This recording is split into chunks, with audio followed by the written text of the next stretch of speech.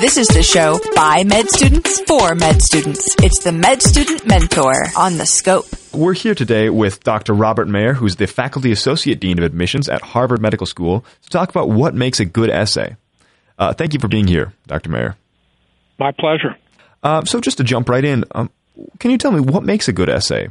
Good essay tells the admissions committee a bit more about who the candidate is, what their passions are, why they went to medical school, what one or two experiences in their lives have been really career-changing, that have really made it clear to them that medicine is in their future. But it should express what the candidate is really thinking about.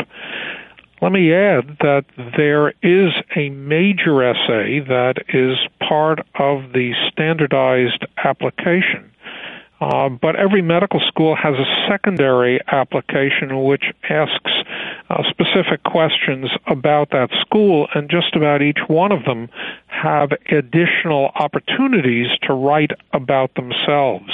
So the essay, main essay, and the secondary essays are something we look at very carefully. What makes an essay that might not be so good? Spelling mistakes. You may laugh at that, but when you're sitting there reading lots and lots of essays and lots of applications, it gets a little grating and irritating when an essay is put together in a sloppy manner, doesn't read particularly well, is awkwardly structured, has nothing to say. It also, a bad essay is one which is full of ego. I did this, I did that. Somebody may be very proud of their accomplishments, but let the accomplishments speak for themselves. Don't make it boastful, because that turns people off. On the other side, an essay that is so polished that one really wonders whether the candidate actually wrote, because it isn't really personal. It isn't really talking about themselves. Sort of doesn't do any favors either. What's important is to write from the heart. Who you are, why you're doing this, what's important to you, and experiences that have taken place that really typify your personality. Let's say that I'm a medical student and I've picked a subject that I can really write about from the heart. What sort of advice would you give me on prose structure? Would you say larger words are better? Longer is better? What structure do you prefer to see? I think an essay should tell a story and make one understand who someone is.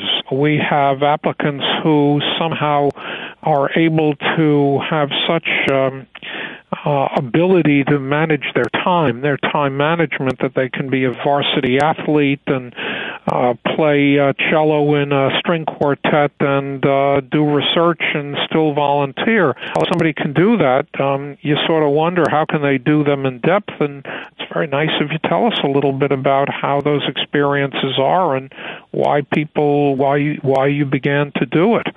We get really fascinating letters or essays, people who were dancers, and how it seems all those dancers do something to their ankles or their knees. They write about it and how that they met physicians or trainers, and it taught them about humility, and it taught them about the care that they could receive. These are wonderful stories. We've talked a lot about actually writing the essay and sort of how to create an essay. What's the purpose of an essay in your mind? What's the end goal? What is it supposed to accomplish? I think an essay, just like an interview, is an opportunity for a reader, for a interviewer, for a member of the admissions committee to learn a little bit about the values that a candidate has, the interests that a candidate has, and again, an opportunity to get a sense of why a candidate has chosen to become a physician. Thank you so much for all your advice, Dr. Mayer. My pleasure. The Med Student Mentor is a production of The Scope, powered by University of Utah Health Sciences. For other shows, check out thescoperadio.com.